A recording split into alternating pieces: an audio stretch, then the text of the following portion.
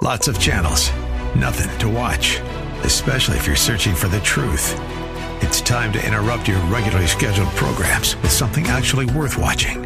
Salem News Channel. Straightforward, unfiltered, with in-depth insight and analysis from the greatest collection of conservative minds like Hugh Hewitt, Mike Gallagher, Sebastian Gorka, and more. Find truth. Watch 24/7 on snc.tv and on Local Now, Channel 525. Welcome to the Georgene Rice Show podcast. This program was originally broadcast live on 93.9 KPDQ. We hope you enjoy the show. Well, good afternoon and welcome to the Thursday edition of the Georgene Rice Show. And it is the 69th National Day of Prayer, observed every first Thursday in May. The Southern Baptist Convention is calling on Americans to join in a nationwide remote prayer gathering for spiritual awakening and revival, and to pray specifically for 7 centers of influence. Now, we've done this now for years.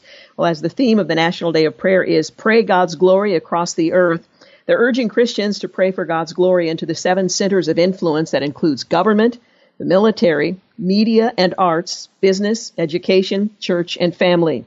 And certainly there are no shortages of things to pray for during this season as government grapples with this pandemic, as the military is trying to maintain its vigilance while at the same time protect the health and safety of members of the military. As the media and the arts are interpreting these events for good or for ill, accurately or not, as businesses are waxing and waning, some losing their businesses, others desperately trying to hold on to their business. Education is now being conducted in the home. The church is not meeting, for the most part, with a very few exceptions, as a congregation, but meeting remotely. And of course, the family that's feeling and bearing the weight of all of this. These are the 7 centers of influence that we are called upon to pray. And in this season in particular, I think, again, there's no lack in terms of what to pray for.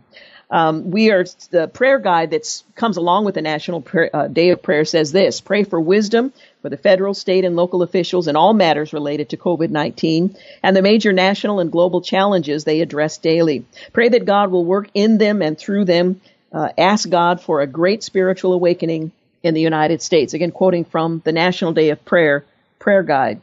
Well, due to the coronavirus pandemic, Christian leaders are gathering remotely to observe this day of prayer. The Southern Baptist Convention President J.D. Greear was going to lead an online National Day of Prayer and Fasting event this afternoon. The gathering will be streamed live in several places. And there's also another prayer event on Wednesday that took place the day before the National Day of Prayer. Well, on the actual day, there is an event at the Billy Graham Library that's taking place 5 o'clock Pacific time that you can also be a participant in.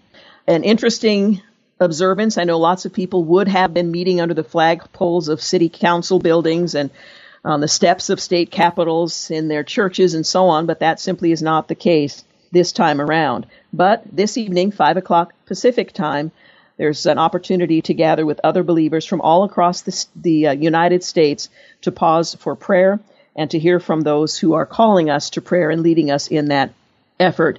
As has been the case for many years, I would venture to say, as long as the National Day of Prayer has been in observance, this being the 69th year, there's been a presidential proclamation, and this year is no exception. President Trump wrote, on this National Day of Prayer, Americans reaffirm that prayer guides and strengthens our nation, and we express with humility and gratitude our firm reliance on the protection of divine providence. As one nation under God, we share a legacy of faith that sustains and inspires us and a heritage of religious liberty. Today, we join together and lift up our hearts, remembering the words of 1 John 5:14 that tell us when we ask anything according to his will, he hears us. It goes on, from our earliest days, our dependence upon God has brought us to seek his divine counsel and unfailing wisdom. Our leaders have often encouraged their fellow citizens to seek wisdom from God and have recognized God's power to lead our nation ahead to brighter days. When the prospect of our independence seemed bleak, General George Washington proclaimed a national day of fasting, humiliation, and prayer, humbly to supplicate the mercy of Almighty God. Following the devastating destruction of the Civil War, President Lincoln delivered his second inaugural address and invoked the power of prayer to bind up the nation's wounds. And more than 100 years later, President Reagan noted our long reliance on prayer throughout our history, writing that through the storms of revolution, civil war, and the Great world wars, as well as during times of disillusionment and disarray, the nation has turned to God in prayer for deliverance.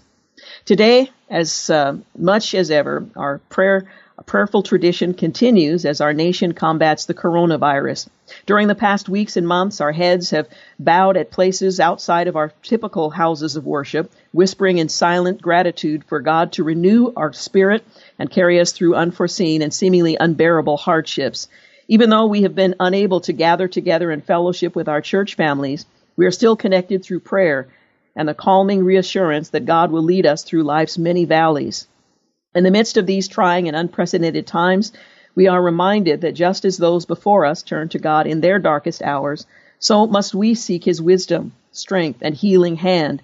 We pray that He comforts those who have lost loved ones, heals those who are sick, strengthens those on the front lines, and reassures all Americans that through trust in Him, we can overcome all obstacles.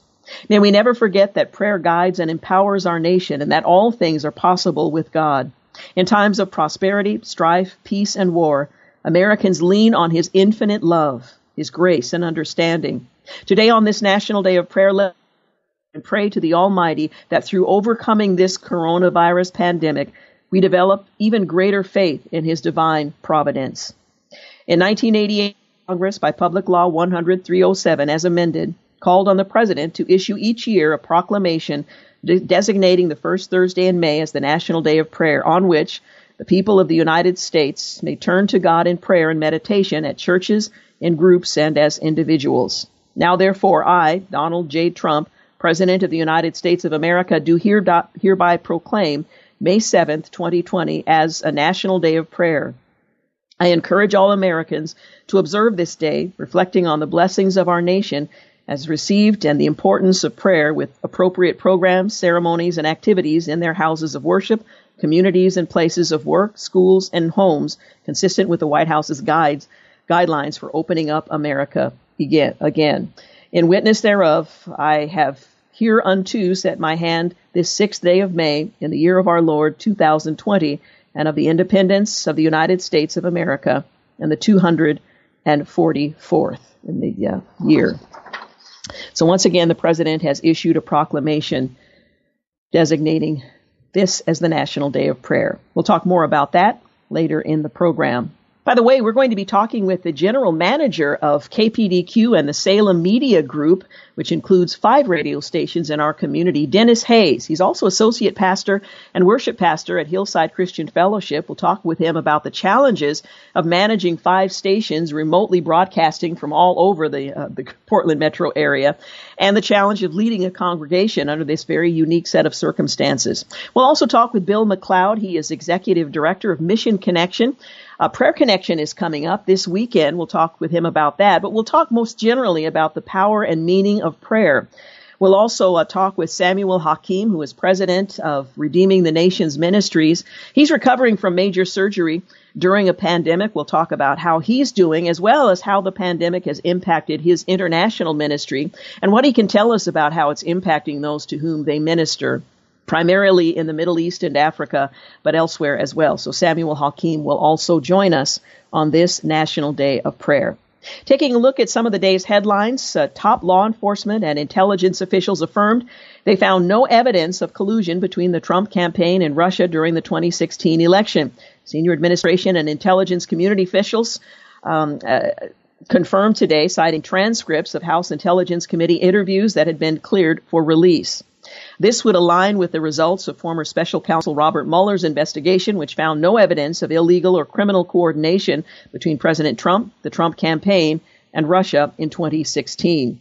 However, numerous transcribed interviews could raise further questions about the committee chairman, Adam Schiff, his past statement saying that there was direct evidence of collusion. Schiff is in panic mode, one senior administration official told Fox News.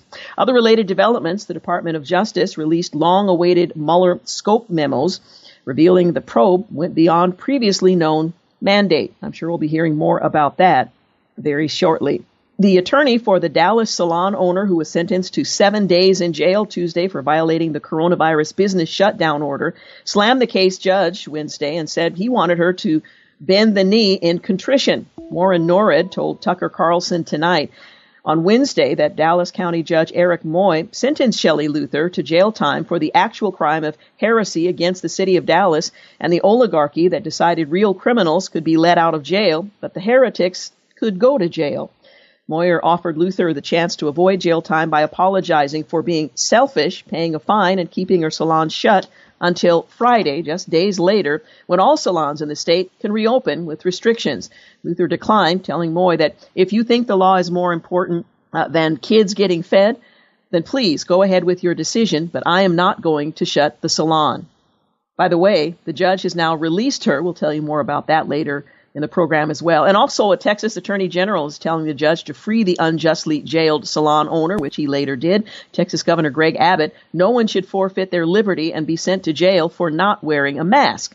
We'll talk more about that and much more when we return. You're listening to The Georgene Rice Show.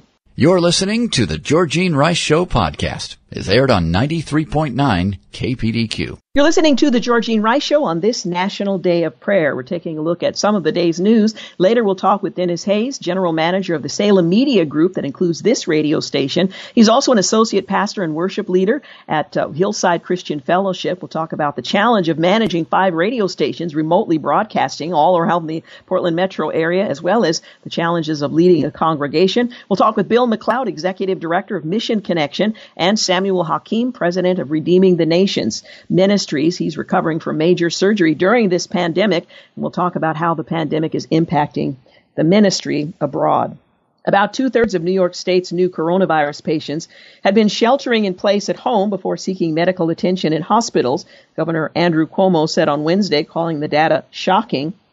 If you notice, 18% of the people came from nursing homes, less than 1% came from jail or prison, 2% came from the homeless population, 2% from other congregate facilities, but 66% of the people were at home, which is shocking to us, the mayor said during the daily COVID-19 briefing. Well, the data was taken from a 3-day survey of 113 New York hospitals covering more than 1,200 patients, according to Cuomo. Other related developments, Samaritan's Purse, other workers who came to New York for coronavirus to help fight have to pay the state's income taxes, according to the governor. And how Cuomo's special effort for nursing homes exacerbated the coronavirus cases is now in the headline news. Michigan Governor Whitmer has sued the GOP lawmakers for extending the coronavirus state of emergency. So the battle continues, not just with the virus, but with politicians overseeing decision-making. Well, former Vice President Biden vows to reverse Betsy DeVos' restoration of due process on college campuses, saying it's wrong and it will be put to a quick end in January of 2021 because as president, I'll be right where I always have been throughout my career, on the side of survivors who deserve to have their voices heard, their claims taken seriously and investigated, and their rights upheld. Daniel Harsanyi points out it would certainly be helpful if Democrats who are denouncing DeVos's campus sexual assault policies would explain which rules they object to and why. And are they opposed to schools allowing hearings in which lawyers and advocates from both sides can be asked questions and answer them? Are they opposed to the accused having access to evidence related to the charges filed against them, sans medical records? David French also points out, first, it's stunning for him to propose this when he's asking us to give him the benefit of the doubt on a sex assault claim that could easily get him expelled under the Obama administration rules. Second, multiple courts have already rejected Obama-era due process. He can't go back. Rich Lowry weighs in as well. Maybe he doesn't believe in due process, but a little self-awareness would be nice. A White House press secretary has turned the tables on the media after being asked, would you like to take back a long statement on the coronavirus? Kayleigh McEnany replied with a slew of big media stories with Before We Knew Better takes on the virus with the inquiry, would they want to take back the many statements they've made? Then she smiles and walks off the stage. Video is on Twitter. Meanwhile, Victor Davis Hanson explains why much of the information we're getting is flawed, contradictory, and changing. It's difficult to know what to believe during this pandemic. Well, California's governor says that things are not going back to normal until there is a vaccine. Enjoying his newfound emergency powers, Governor Gavin Newsom said, "We're not going back to normal. It's a new normal with adaptations and modifications until we get to immunity and a vaccine." Meanwhile, in Michigan, a barber is defying the governor to open his shop. The 77-year-old man was fined $1,000. Church choirs are an obvious concern as states begin to open up, and they're being addressed in all of this as well. A lot of aspirating during a choir rehearsal. Well, the Israeli Supreme Court has cleared the way for Netanyahu to form a new government. Israel's Supreme Court ruled on Wednesday that Prime Minister Benjamin Netanyahu may form a new government while under indictment for corruption charges, clearing the way for him and his rival turned uneasy ally to join together in a controversial power-sharing deal. We'll see how that works out. And Kevin Spacey compares losing work for sexual abuse to losing work over coronavirus. He said, I do have empathy for what it feels like to suddenly be told that you can't go back to work or that you might lose your job and that it's a situation that you have absolutely no control over. But unlike the millions who lost their jobs, Spacey did have control over the actions that led to his firing, just for clarity's sake.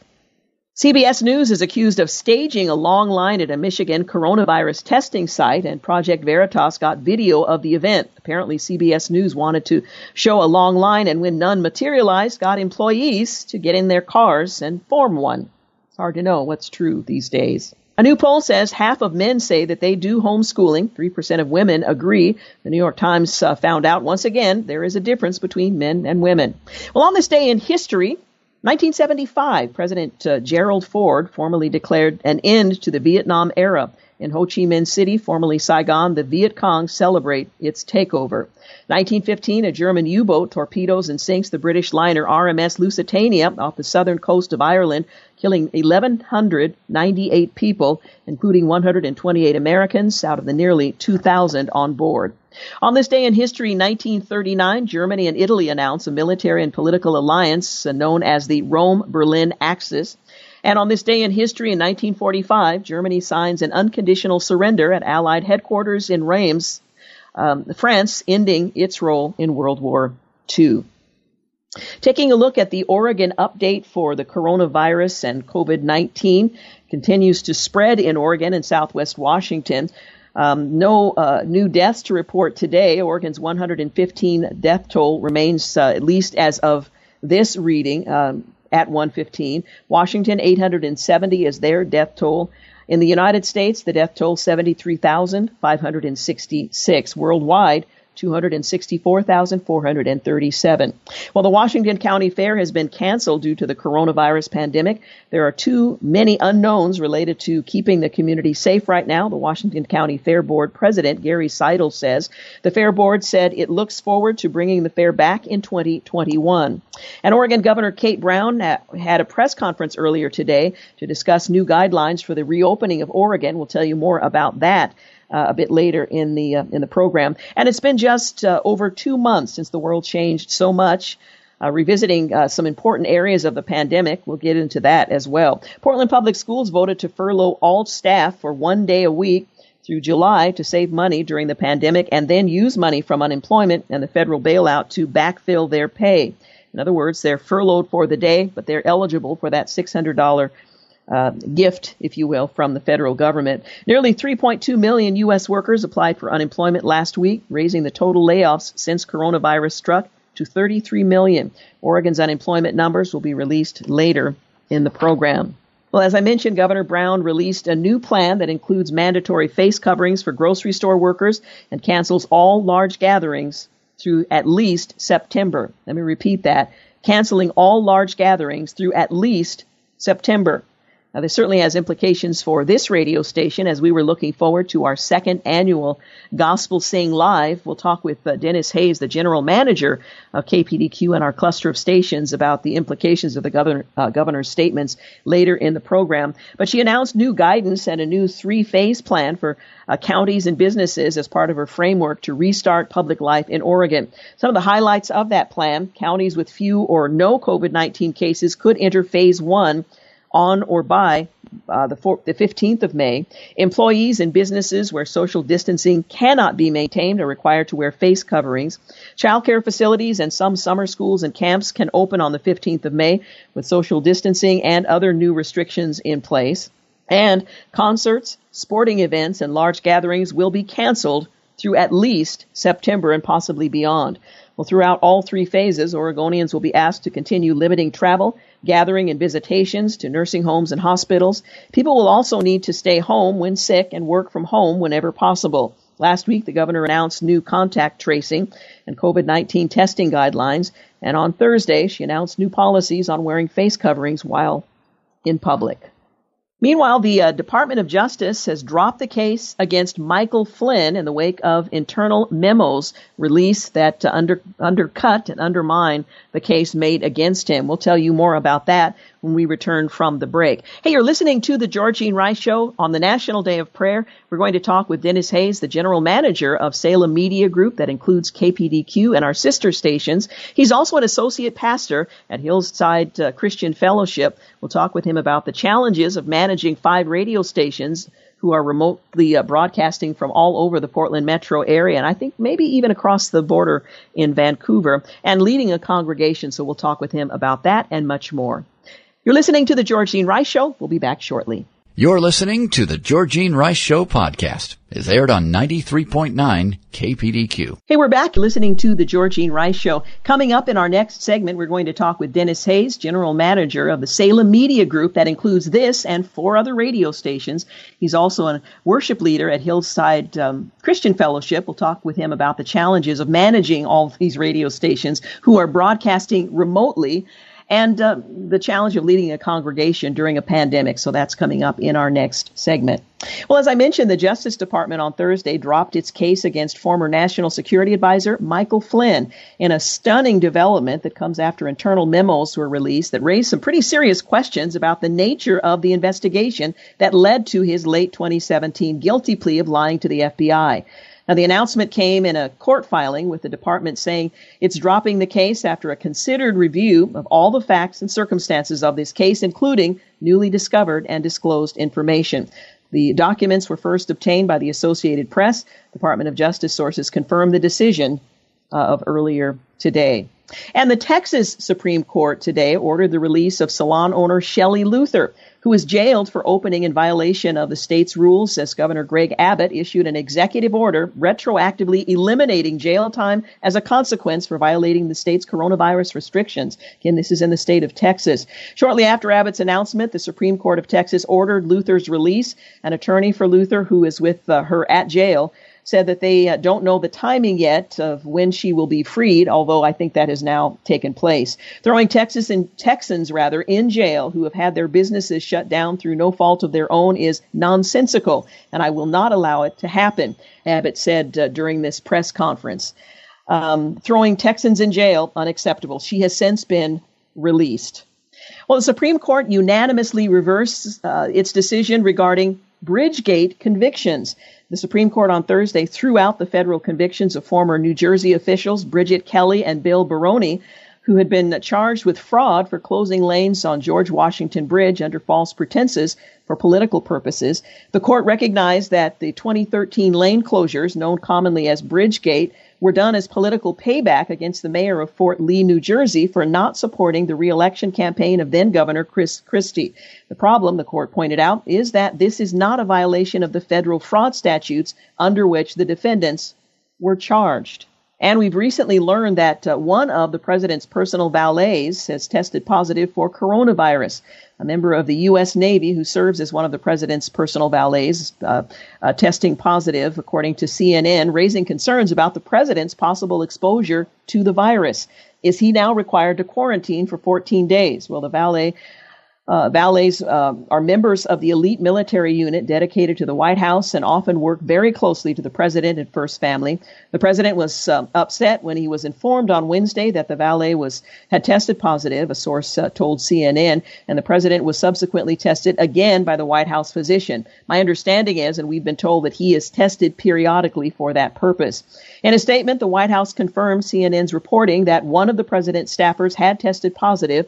We were recently notified by the White House, and I'm quoting, a medical unit, that a member of the United States military who works on the White House campus has tested positive for coronavirus.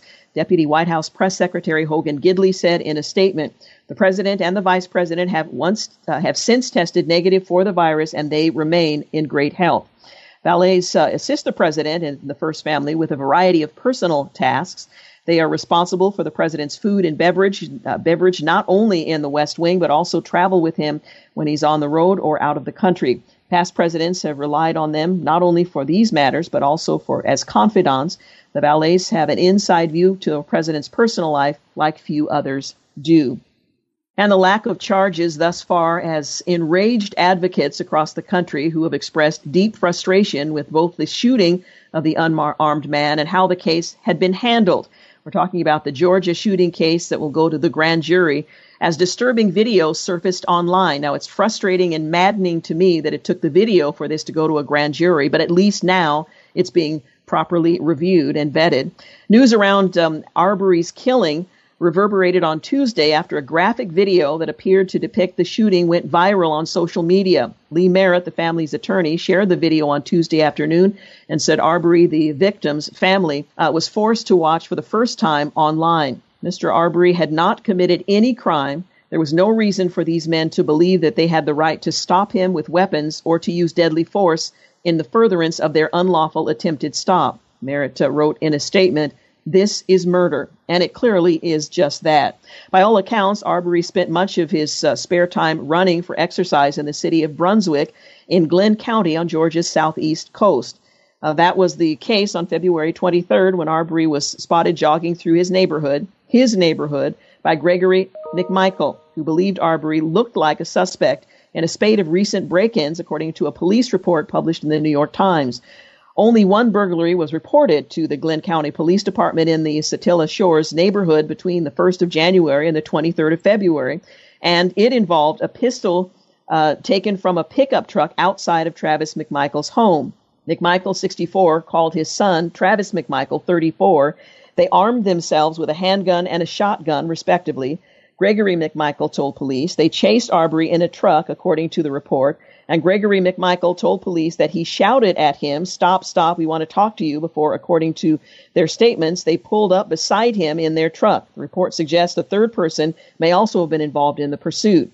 Well, Travis McMichael stepped out of the truck with his shotgun, and that's when Gregory McMichael alleges that Arbery attacked Travis McMichael, and they began fighting over the shotgun. Now, they pointed the gun at this innocent jogger, and the video shows when he shot and finally falls to the ground. And no charges were filed. Now, this wasn't a burglary that took place in their home. The burglar was not in their home. And in fact, when asked by law enforcement, the response was, well, we saw a black man running down the street, and that was sufficient grounds for them to pursue him. He was unarmed. He was jogging. He had nothing to do with the weapon that was apparently stolen from one of their vehicles. And now a grand jury is going to hear this case, thankfully. Well, today is the National Day of Prayer, and we are reminded that our nation, for a number of reasons, desperately needs prayer. A case like this is one out of many. I'm not suggesting anything other than, in this case, these two individuals, possibly three, are responsible for the unlawful killing of this jogger. But our nation needs prayer for not only that we would survive and survive in the right way through this pandemic, but through injustices that take place every day across our country under a variety of headlines. Our prayers do make a difference, and with the uncertainty that we are now facing, the injustice and crime and hatred and all of the things that make up elements of our population, it's important to lift our neighbors and our nation in prayer. And we have an opportunity to join with fellow believers and Christian leaders for a time dedicated to prayer this evening from 5 to 10 in a live stream for the National Day of Prayer. Wherever you are, you can join this virtual event because, like so many events these days, it's going to be streamed live from the Billy Graham Library and led by the National Day of Prayer President, Kathy Branzell and Will Graham. Now, together, they're going to pray that God will be glorified in our nation, our communities, and in our families. And they also are asking Him to help us shine the light of Jesus Christ in the midst of this very difficult season that we're in, so that people all over the country can experience the love of Jesus and the freedom that we find in Him. The scripture that is the theme this year is, "For the earth will be filled with the knowledge of the glory of God as the waters cover the sea." It's found in Habakkuk, the 2nd chapter, the 14th verse. And you might want to revisit that in anticipation and your involvement in the National Day of Prayer. Again, 5:00 p.m. Pacific time this evening, and you can go to nationaldayofprayer.org to log on to that event, nationaldayofprayer.org. No spaces, no hyphenation, just all of those words together. I know that for many, the National Day of Prayer was an opportunity to gather in churches, on the steps of civic buildings and state capitals. That's not a possibility this time around. But the good news is we have access to the throne of grace at any time from any place, and we can bend the knee. We can humble ourselves before a holy God and cry out to him.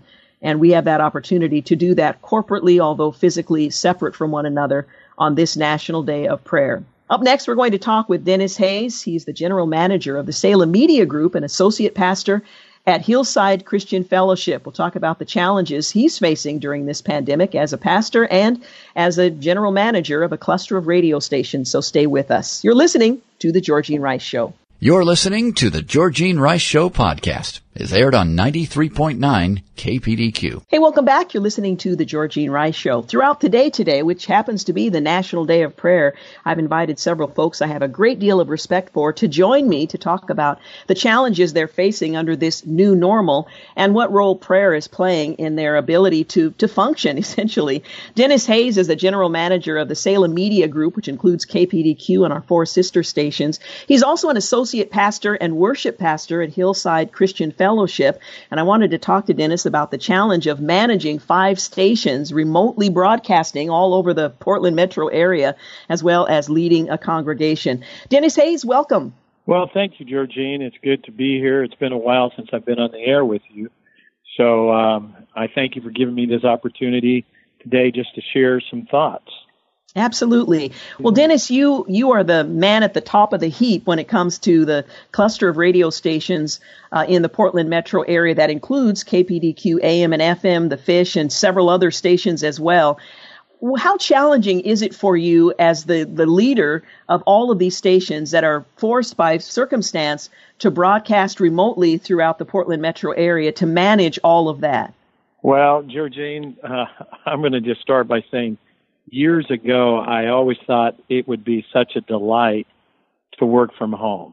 And after, I think it's 3-4 weeks, maybe it's longer than that. I've lost track of time that I've been working from home.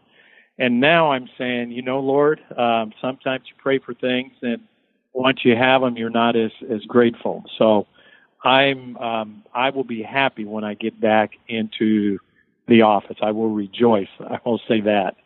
But we have 98+%, I think it's about that high, of our staff that's working remotely from their homes. You are one of them. All of our personalities are working from home, which does make it a little bit challenging for everyone. Actually, there's the communication. You've got to communicate a little bit more often than you normally have. And actually, I'm working more hours than if I was at the office as well. I don't know how many Zoom meetings. I didn't even perhaps know what a Zoom meeting was months ago. Actually, I did, but I don't know how many Zoom meetings I'm on each and every day because we have to continually communicate with one another and make sure that everything is running smoothly. And I will say that the staff that God has blessed me with, I'm humbled. You guys have done a tremendous job, from the sales staff to programming, engineering, just all the staff and all of the traffic department have just come together and have done an excellent job. And I don't think we missed a beat. So thank God for that. Yeah, absolutely. I mentioned that and let me just say, too, that we are so blessed to have you as the general manager. I think people don't really appreciate what that title means, but you have to oversee every aspect of everything that goes on in these multiple radio stations and so many different individuals and groups who work together in similar roles and so on. So you have a tremendous amount of responsibility. And I've always admired that you are a man of faith. You recognize that you are ultimately dependent upon God, and there's always a peace about you, even in the midst of very difficult circumstances. So I appreciate your leadership, and I'm grateful to have you at the helm, not only during this challenging time, but virtually every day. As I mentioned, you're also an associate pastor at Hillside Christian Fellowship. And so in addition to managing and herding this collection of cats, you're also ministering to people in a church congregation. How is that working for you? And can you just explain a little bit about how you guys are handling all of this? You bet. First of all, I would just say that in the midst of all that's going on, and you hit it, that God is in control. Mm-hmm. And there is a lot of fear that I have seen, even with I'm the worship leader at the church, but I do quite a bit of counseling and teaching as well. And I found out when the COVID-19 first, we began to see that it was going to cause us to do things differently. There was a lot of fear. There was a lot of trepidation. And the thing that I think is so important for us as believers is to know, and we do know, that God is still on the throne. Yes. And He's bigger than the COVID. He understands it all. And regardless of how much I stress out, it's not going to change anything. So the best thing to do is just give it to God. Just say, God, in the midst of all this, I know that you're still in control of my finances. I know that you're still in control of my physical life, my spiritual life. So I'm going to trust you in the midst of all that's going on. And so at times you have to encourage. Sometimes you have to just not only encourage, but just say, it's going to be okay. We're going to get through this together. And also just seeing how we're doing church differently than we ever have. You know, we have the live stream now that so you have your congregations now that are listening online or YouTube. And if you would have asked me years ago to think that I wouldn't be at church on a Sunday morning, I would have said, this is impossible. But we're still having church, and the body is still meeting. And as I said earlier, our God is still on the throne, and He understands all that's happening. Yes, absolutely. Now, the governor had a press conference earlier today in which he explained sort of the next phase of the decision-making process that is directing what's happening here in the state of Oregon. And one of the things she said was that through September, major events, including concerts, would be canceled. And I know for a music radio station, for KPDQ, and for all of the stations in our cluster, that has immediate ramifications. We've been anticipating and looking forward to Gospel Sing Live. We've been looking forward to Fish Fest and Reventone and other of the events that we host in the area. What are the plans now, given this directive from the governor? How does that impact the station's events? Well, that's a good question. And I just found out about that about a half hour ago. So first of all, we're going to do exactly what our governor is telling us to do. We are not going to go against the grain. God has placed our authorities above us, so we need to abide in them as well. As far as Fish Fest, Gospel Sing, and El Reventone, we're going to have a meeting tomorrow, and we will be making decisions, and by Monday morning is what I'm looking at. But as it looks now, if you were to say, are we going to continue, or I would say that those events will probably definitely be postponed unless there's some type of miraculous thing that happens in the next couple days. Sad to think about that, but it's a reality. But we want safety, and we want people not to fear. So we're gonna do what our leaders in government are asking us to do. Well, I like the use of the word postpone. That gives us hope, but that in the future we're going to be able to enjoy those events again. Absolutely. I mentioned that today is the National Day of Prayer, and so our focus is on praying for our nation, and I appreciate the call for all believers everywhere across the fruited plain to humble ourselves in prayer before Almighty God. Can you talk a little bit about the role that prayer has played in your life as a leader, as a husband and father, as a citizen in this country, and as a follower of Christ? You bet. It is one of the key elements of my life. I can't imagine going hours without communicating to the God, the creator of the universe, who knows me, who knows every circumstance. And prayer, I believe, is the critical thing that will even get us out of this epidemic that we're in. Mm-hmm. It is prayer is actually, it's the simplest thing, but just to imagine that we can communicate and talk to the God who's created this whole world, and we have that opportunity 24/7, 365 days a year. It's humbling, but I spend as much time in the morning, midday, and in the evening in prayer.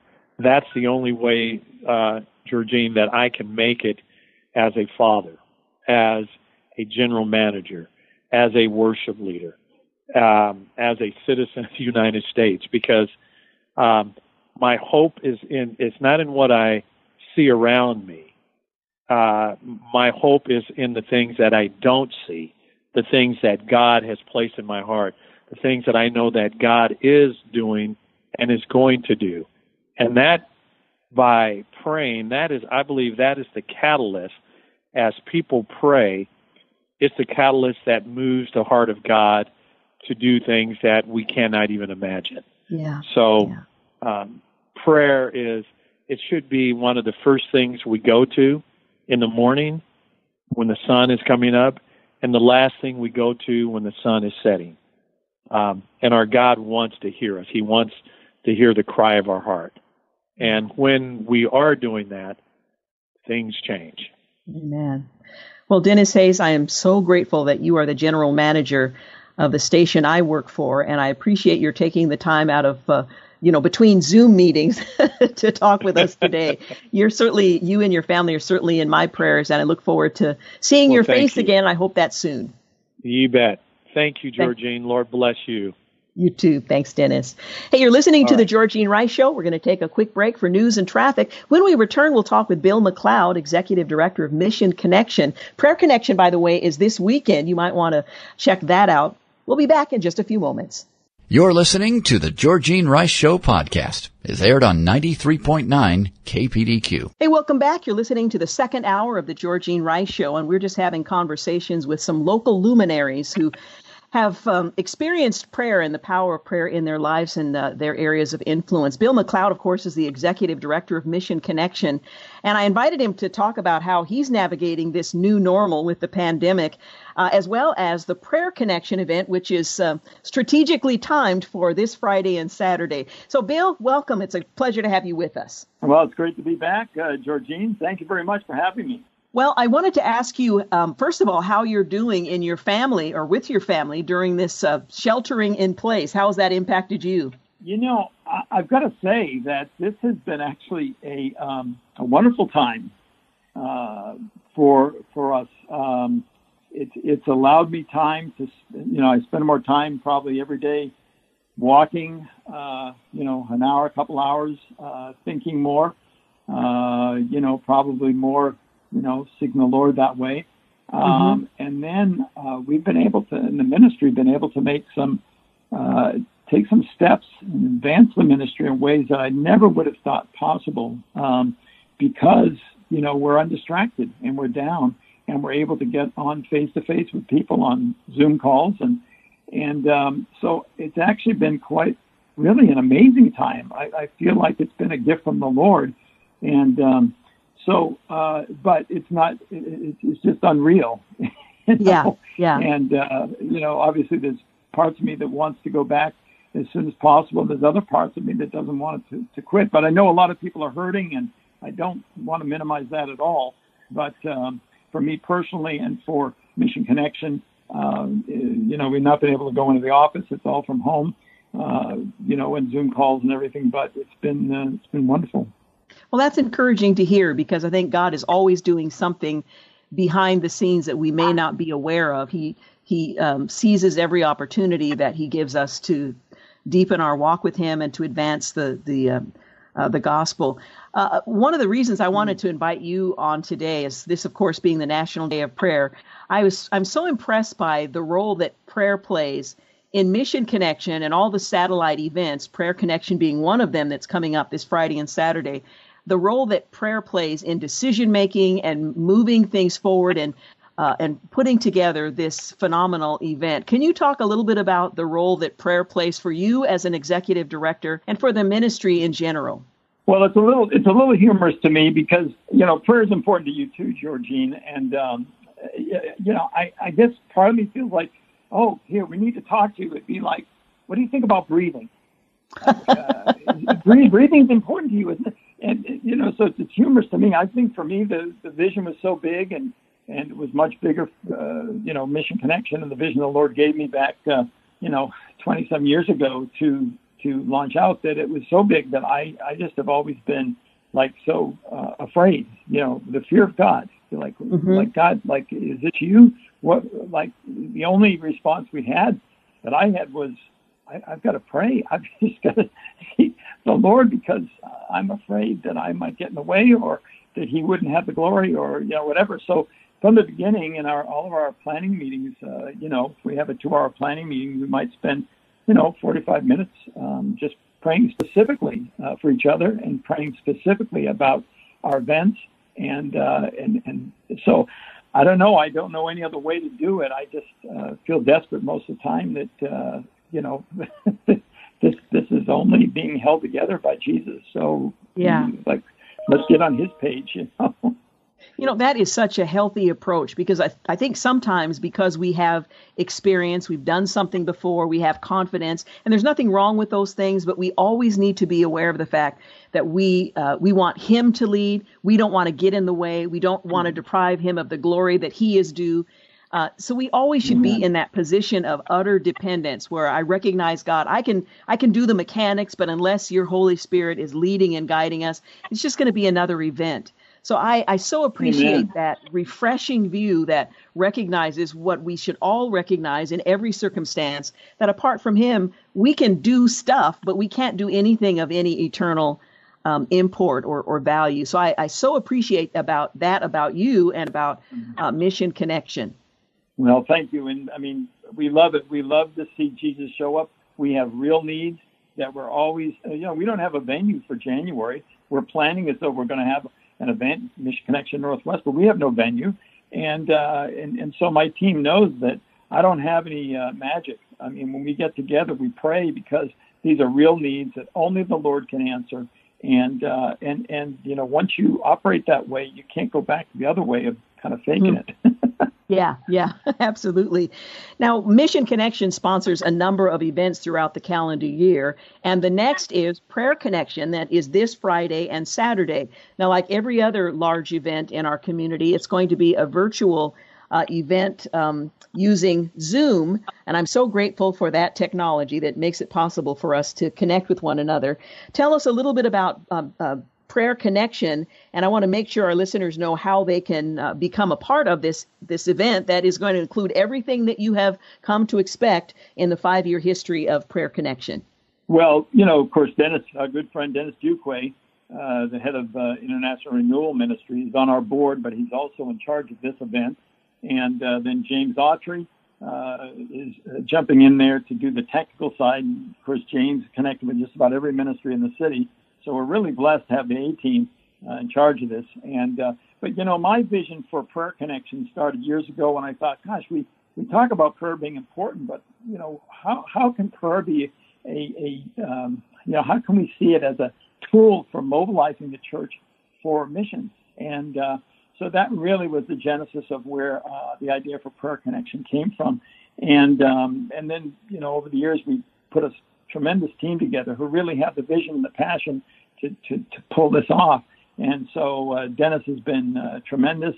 We've got other people on the team, Doug Hazen and different folks, James Autry, really to see this go forward so we can help the church gain a vision for prayer that isn't just praying for our needs, but how can we advance? How can we advance the gospel throughout the world?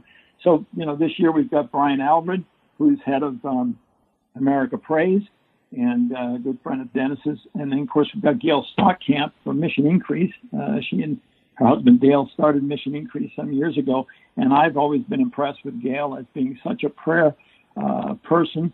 I think she's the first woman on the Luis Palau board of directors. But beyond that, when she has spoken about, how she's organized women throughout the country, they've got leadership team of women that pray for every continent of the world. And I've heard the testimonies of how nothing might be happening in a country, and all of a sudden within a year there's all kinds of outreach going on. And I thought, boy, we really need to get Gail in there. So I'm excited about the lineup for this year. And then we've got, of course, all the workshop people that are coming in to do workshops. It's all going to be virtual, all going to be online. But you do need to register, and you do need to choose what workshop you'd like to go to. Yeah. Now, we're being advised that before registering, you need to have a free basic online Zoom account using the same email address that you're going to be using to register for a prayer connection. So take care of that, and then go to missionconnection.com, and on the very front page, you're going to see the link to Prayer Connection. And it's amazing to me that you've got all the workshops, you've got the keynote speakers, and somehow managing to pull all of that together is really quite amazing. Again, we're talking about Friday and Saturday from 7 p.m. to 4 p.m. Pacific time, online via Zoom. So check that out, missionconnection.com. Well, how can we pray for Mission Connection and the satellite events that are coming up? As we know, the governor has limited certain events in our community for quite some time, and we're anticipating that we're going to have the opportunity to meet together in 2021. How can we pray for you and the board and those who are leading this ministry for the days ahead? Well, thank you. I think, first of all, we need to pray for our local churches because, without the church, and especially without the churches being open, there is no Mission Connection. We're dependent on the churches. And so, my prayer is that we would begin to open up again, and that we would begin to get back into worshiping together on Sundays. And then, if there's a time that can happen, we can begin to assess, how we proceed. And I think there are churches, that would like to host us, but they're in a holding pattern. They're just waiting. Yes. So I would say let's pray that the churches would open, and then let's pray that, decisions could be made out of an urgency for the gospel, not out of, making sure that Bill and the team with Mission Connection are happy, but no, for the urgency of the gospel, for the urgency for prayer, and that the movement of God's people to the ends of the earth, those who have never had an opportunity to hear about Jesus, that would be the motivating force, and that this time would renew our vision of what our calling is, what Jesus' last command for the Great Commission, that would be something that we would become more committed to as a result of this unusual, unprecedented time. So that's my prayer. The Lord's been taking care of us, and we appreciate people that continue to pray for Mission Connection, continue to give financially. But, it really is that the church would be strong and would rise to the occasion that this unprecedented time presents us. Yes, yes. Well, Bill McLeod, I so appreciate your leadership and your friendship. And once again, want to encourage our listeners to go to missionconnection.com for more information about Prayer Connection. There's still time for you to register for Friday and Saturday. Thanks so much, Bill McLeod. Stay safe, and I look forward to seeing you again. Thanks, Georgene. God bless you, too. Bye-bye now. Bye-bye. Hey, you're listening to The Georgene Rice Show. Up next, we're going to talk with Samuel Hakim, president of Redeeming the Nations Ministries. He was recovering from major surgery during the start of this pandemic. We're going to talk with him how the pandemic is impacting the ministry and how he and his family are faring. So stay with us. You're listening to The Georgene Rice Show. You're listening to The Georgene Rice Show podcast. is aired on 93.9 KPDQ. Hey, welcome back. You're listening to the Georgene Rice Show on this National Day of Prayer. We've been talking with people I have great respect for, who see prayer as a major part of their life and ministry work. And I could not have a program like this without talking with my dear friend Samuel Hakim, who is president of Redeeming the Nations Ministries. At the start of this pandemic, he was recovering from major surgery, and the ministry that he is the president of is a ministry that requires, obviously, as most ministries and work do, people coming together. So I wanted to get an update on how they're working under these circumstances. Samuel Hakim, welcome, and thank you so much for joining us today. Thank you, Georgene, for having me. It's always joy and pleasure to be with you. Thank you. Well, let me start by asking you how you and your lovely wife and family are doing during this pandemic that forces us all to shelter in place. We are doing well, praise the Lord. I start working from home, which I thought was going to be easy, but I found that the Lord is opening more doors that we can ever think of, and we praise the Lord for that. We have to be always ready. So I had days that I get into my office 8 o'clock in the morning. I don't leave until 10 o'clock at night, and it's always joyful to serve the Lord. My daughter, who lives with us at home, she goes to college, but she's doing her work from home. So sometimes we have to fight for my office when she has lectures online. But we are doing well, praise the Lord. My wife has to go to work every day. She's in the medical field, and she's in the front line. So she goes to work every day. And sometimes she has to see COVID patients, and we are praying for her protection. Yes. Number one, for her safety. Number two, as you know, that I'm recovering from a big surgery, and my immune system is kind of compromised. So we are lifting that in prayer and trusting the Lord to shelter us and protect all of us. Yes, I like to refer to it as sheltering in Christ. While we're sheltering in place. Well, I wanted to ask you, I know that when this pandemic first hit, you were recovering from major surgery, and that recovery is continuing. And whenever you've been through that kind of an event, your immune system lags behind in terms of recovery. So knowing that Marcel is continuing to work in the medical field, that she is exposed to potential connection with COVID-19, we certainly know how to pray. Has that been especially stressful for her? I know she is a woman of faith, and but I know in this situation and knowing that she's coming home to you, that may produce some stress for her. We are human beings. Yes, we trust the Lord 100%. We don't have any doubts about that. But the human part of us, of course, once in a while has to check some valves on it. Mm-hmm. And as I was thinking about that, the Lord started speaking to me in Psalm 91, which is one of the Psalms that has been used heavily since Corona hit. And the first verse in that Psalm, who dwells in the shelter of the Most High. As I was studying that verse, who dwells in the shelter of the Most High, I came across one of the translations that I can't remember if it's in Arabic or I think it was different than Arabic. Could be one of the English translations.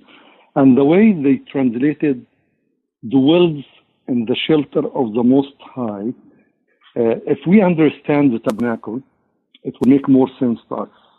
The one who dwells in the Holy of Holies. In the Holy of Holies, you have the tabernacle and you have the two angels opening their wings to cover over the Ark of the Covenant. So that's the place of rest. If you are in the presence of the Lord, in the Holy of Holies, that's the place of His presence. That's the place of His glory. That's the place of His protection. Where else are you going to be where you can find safety? And if you are in that place of the Holy of Holies of the Most High, why you have to worry? So we surrendered everything to the Lord. We trusted Him. And I pray that many believers will have that peace so we can comfort those who are around us and they need to hear about the peace of the Lord. Amen. Amen.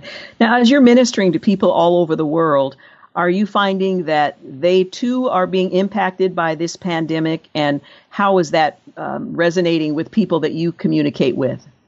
What is happening with the people that we minister to or outside of America is actually more tragic than what we have in America. Because we are in America, we have a lot of resources. Yes, staying at home, closing businesses, sometimes even losing your income, which I personally suffer from that because we stopped all salaries in the ministries until we find a solution for what is going to happen. So we suffer a little bit, but we still have a lot of resources, and the Lord is blessing us so much. When you think about people in other places, and I'm dealing with people, honestly, from Muslims and Muslim converts who lives in Russia. I'm going to talk about the last 24 hours. Russia, Saudi Arabia, Egypt, and Algeria. Not Algeria, Morocco. The last call I got from Morocco just about half an hour ago. So when you are dealing with those people, number one, they don't have as much resources like we do. Number two, they are persecuted because they are Muslim converts who left Islam and they still live in Muslim countries. Number three, most of them have jobs that they pay them daily wages, and if they don't report to their work, they don't have an income. Can you imagine the combination of all those problems together? I have nights that the Lord woke me up and I cannot go to sleep because I'm thinking about certain situation. I know that those people are going to sleep and their kids doesn't have food on the table. How can we think and fathom the depth of the problem they are suffering from in different countries? On the other side, if you take it on the medical side, we are aware about Corona more than anybody else because we have the media, we have medical teams, medical researchers, testing, and we know how many cases we find every day and how many people die every day. When you go to third world countries, they don't have testing and they don't have good medical system. So a lot of people die from Corona and nobody knows. A lot of people have the virus, but they are not tested. They don't know, and they keep spreading the virus around. So the numbers over there is much bigger than what we have here, but is not reported. But people are still suffering, and they are scared. So impacted, yes, more than we are globally. Well, I appreciate your giving us some perspective, and we know how to pray perhaps more effectively for those who are suffering without the tremendous resources that we have. And it might quiet some of our complaints about what we are being deprived of in order that we can protect our neighbor from this pandemic. So I appreciate that very much. We're going to take a quick break. When we come back, I'd like to talk about how this is impacting the ministry, your ability. I mean, you mentioned already that you're spending hours and hours and hours talking to people from all over the world. But I'd like to talk about how this event is impacting the work of the ministry, the Redeeming the Nations ministry. So stay with us. You're listening to the Georgene Rice Show, and we will be back in just a few moments. So do stay with us. You're listening to the Georgene Rice Show podcast. It's aired on 93.9 KPDQ. Well, good afternoon and welcome back. You're listening to the Georgene Rice Show. I'm continuing my conversation with Samuel Hakim, president of Redeeming the Nations Ministry, reaching out to Muslim converts all over the world. And I so appreciate your perspective and information on what others are facing during this pandemic. We sometimes get so self-focused, we forget the suffering of others whose circumstances are so dramatically different. Let me ask you how your work of ministering the gospel to people in countries where it may not be welcome, how that has been impacted by all of this, and are people turning to Christ or questioning God because of what's happening? Well, a lot of people during a time like this are turning to God, and we thank God for hardship because it gets us closer to the Lord.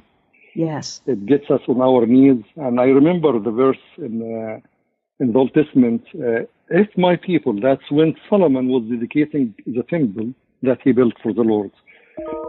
If my people who are called by name humble themselves, repent, and pray, I would hear from heaven. So we understand in difficult times that the only place that we can go to is the presence of the Lord. It teaches us humility. But on the other hand, there is a lot of people, when bad things hit like Corona, because their heart is hardened, they turn against God, and they see God as the enemy who are bringing them all kinds of calamities, as if he is the source of evil. And instead of seeing the Lord as the source of help, they look at him as the source of evil. So we have seen both sides playing before us. In general, the majority of people, they start thinking about God, and they become more spiritually soft and responsive. So we have seen a lot of cases that people didn't think about God before. Now they are turning to God and seeking his face. One of the things that it impacted me greatly in this Corona time, it gave me a chance to see for the first time a Muslim convert leading a Christian to Christ. And when I say a Christian, because in the Middle East, a lot of people are born in a Christian home, and they are called by Christian names like Samuel. That's my birth name, so a lot of people know that I'm a Christian. I'm born in a Christian family. So your name in the Middle East will tell people what is your religion. So this lady, she is one of my disciples who accepted the Lord a few years back. She was married to a fanatic Muslim. She is from a very dangerous Muslim family in Egypt, from the Muslim Brotherhood. And she watched one of our programs a few years ago, and she accepted the Lord. When her family found that she has a Bible, they didn't know yet that she became a Christian. But they found that she has thinking about reading the Bible and searching Christianity. She was beaten badly. She ended up being divorced. She had two little kids. The oldest one was 2 years old, and the other one was a newborn. And she was in the street with her two kids. God, in his mercy, arranged for her some help to get passports for her and her kids. And she got out of the country. She went to another country close to the Middle East. It's not a Christian country, and it's not a Muslim country. But anyway, it was safer for her to be there than being in Egypt. And that was a miracle by itself, because in Muslim countries, she cannot leave the country without a permission from the male in authority in her life, let alone the kids. The kids cannot leave the country without a permission, written permission from the father. But somehow the Lord got her out of the country without any documentation to prove that. The new country she went to, she met another Egyptian man who has a Christian name. His name is Henry. And because he is a Christian, he goes to attend the Mass in the Coptic Orthodox Church in that country. She thought that he is a Christian because his name is a Christian name. And he goes to attend the Mass in the church. So they got married. She needed some protection in her life to take care of her and her two kids. She got married to him. After they got married, she discovered that his name is a Christian, but he is as far as possible from the Lord. He doesn't know the Lord. So ended up cutting the relationship with us, and we didn't hear from her for almost 2 years. And finally, when Corona hit, I started hearing back from her. And her question was, I know that my husband doesn't know the Lord, and if he dies, he's not going to go to heaven. What shall I do? Through the months of March, we were praying together with her, because her second question was, I have left the relationship with the Lord for the last 2 years. Do you think the Lord will take me back? So I started assuring her that the Lord is waiting for you to come back to the relationship with him. She started going back to prayer and reading the Bible, and we started doing Bible study with her 2-3 hours every day on the phone. She started getting on her feet, and she started praying for her husband. We encouraged her to pray for his salvation. And praise the Lord, on March 31st, she was on the phone, and her husband was on the phone with her and asked her to share her testimony and what it means to be in a relationship with God. And I looked at him and said, Henry, would you like to have that relationship with God? He said, I would love to. So both of them in that country, far, far away from us, we have about 11 hours time zone difference, but they were holding the hands together. And he prayed and he accepted the Lord. That's the first case in my life to see a Muslim convert leading a Christian to Christ. Another one of the situations, we had another lady in Egypt. She accepted the Lord a while ago as well, and she got baptized, but because of the family persecution, she decided to run away to another city, far away from her city, still in Egypt. And she was working there and hiding there, and nobody knows where she is. And finally, because everything closed in that city because of Corona, she didn't have any other place to go. So she started calling us back, and she started going back to church and connecting with the people who are discipling here in Egypt. That's how people are sensitive, and in the hard time, they are looking for the Lord. Praise God. Today, I got somebody from Egypt who's working in my backyard. He's a new arrival to America. He's a new immigrant, doesn't have English, doesn't have a job, and he needed some money to work. So I got him, and he's working. We still have the safe distance between us, and he's working in my backyard, and he started pouring his heart, how much problems he has in his life. And the simple answer that solves all our problems, you need to reconcile with God. You need to reconcile with God. And I think the Lord is going to lead that discussion in the next few days into leading him to the throne of God to acknowledge that he needs a Savior first. Then the Savior will deal with his problems that he has. Yes, yes. Well, I'm so encouraged to hear that God is still working in the hearts of people, and that even in the midst of this pandemic, people recognize their need for God, their need for help, and are open to talking about it in ways that perhaps they haven't been in the past. So I'm encouraged to hear that. We just have a minute left. How can we pray for you and for Marcelle as she is continuing to serve on the front lines of this pandemic? Pray for protection for Marcelle and for the family. Pray for wisdom on how to handle difficult situations and how to utilize our time. And pray that the Lord will give us wisdom to understand, even after this situation is gone, how can we continue in ministry to minister to the heart of God? Don't waste any more time. We have been playing church. I'm talking about us as a big Christian community. Yes. We have been playing church for a long time. Time is running fast. And we need to come back to the ministry that will please the Lord's heart. Amen. Well, I appreciate that challenge. Samuel Hakim, thank you so much. And please tell Marcelle she's in my prayers.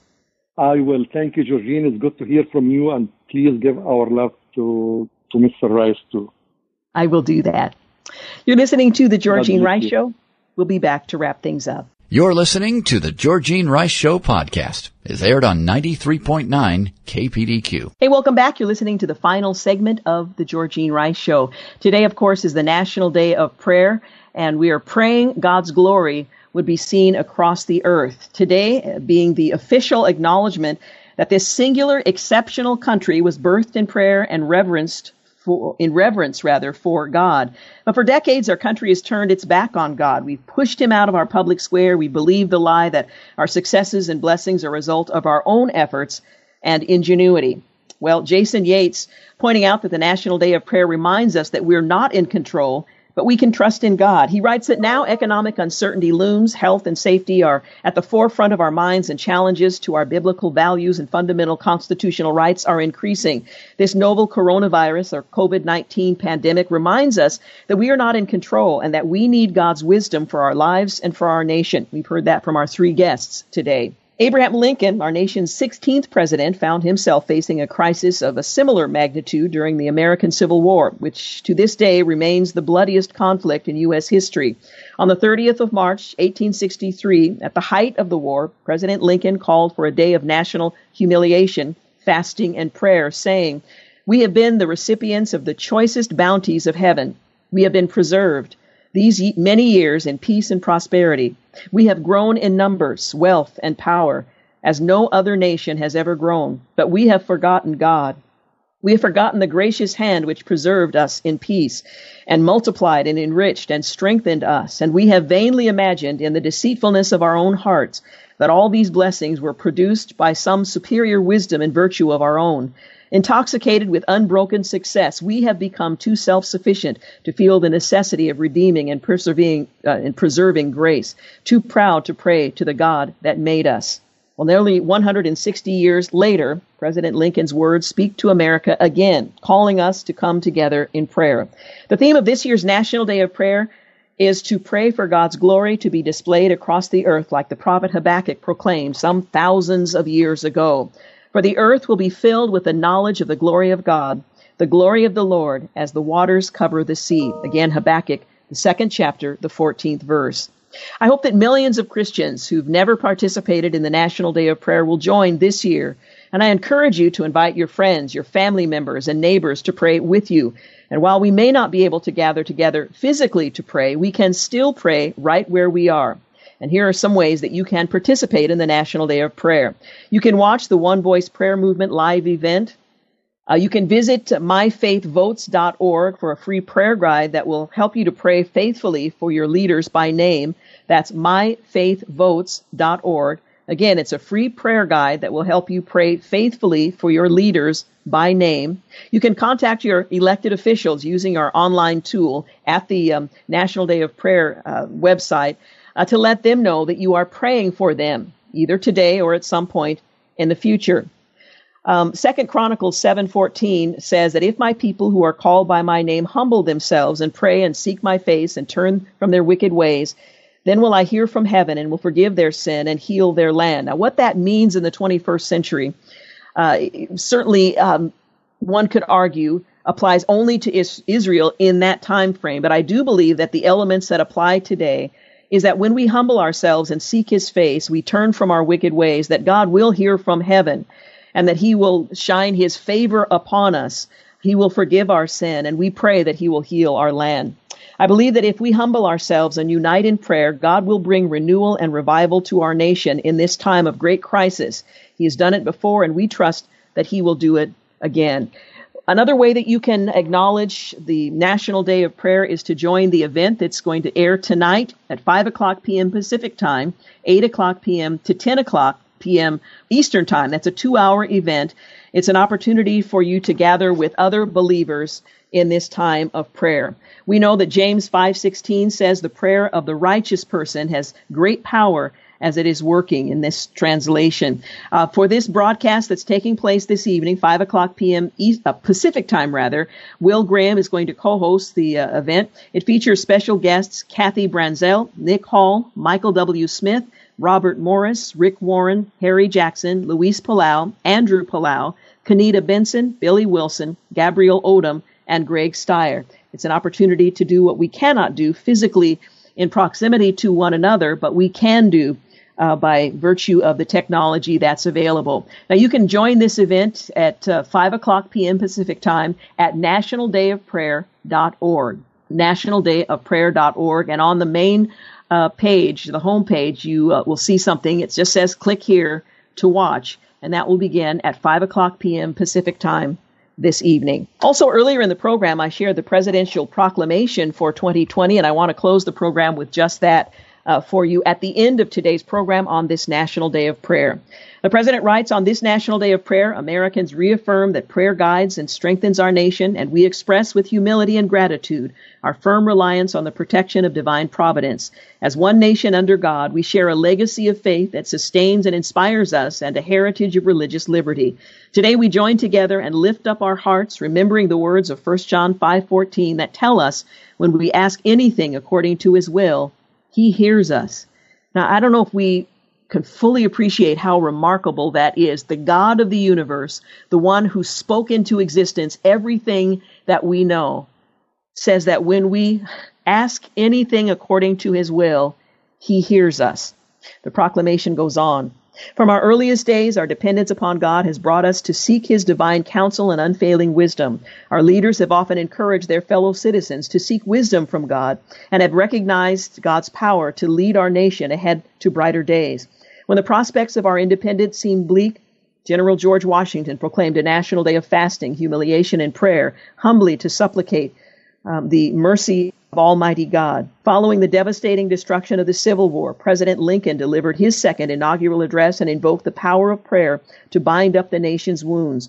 And more than 100 years later, President Reagan noted our long reliance on prayer throughout our history, writing that through the storms of revolution, civil war, and the great world wars, as well as during times of disillusionment and disarray, the nation has turned to God in prayers for deliverance. Today, as much as ever, our prayerful tradition continues as our nation combats the coronavirus. During the past weeks and months, our heads have bowed at places outside of our typical houses of worship, whispering in silent solitude for God to renew our spirit and carry us through unforeseen and seemingly unbearable hardships. Even though we have been unable to gather together in fellowship with our church families, we are still connected through prayer and the calming reassurance that God will lead us through through life's many valleys. In the midst of these trying and unprecedented times, we are reminded that just as those before us turned to God in their darkest hours, so must we seek His wisdom, strength, and healing hand. We pray that He comforts those who have lost loved ones, heals those who are sick, strengthens those on the front lines, and reassures all Americans that through trust in Him, we can overcome obstacles. May we never forget that prayer guides and empowers our nation and that all things are possible with Him.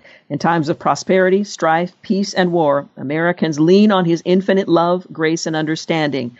Today, on this National Day of Prayer, let us come together and pray to the Almighty that through overcoming this coronavirus pandemic, we develop even greater faith in His divine providence. I want to thank James Blend for producing today's program, Clark Hilton for engineering, Dan Rice for the use of his office. Thank you for making the Georgene Rice Show part of your day.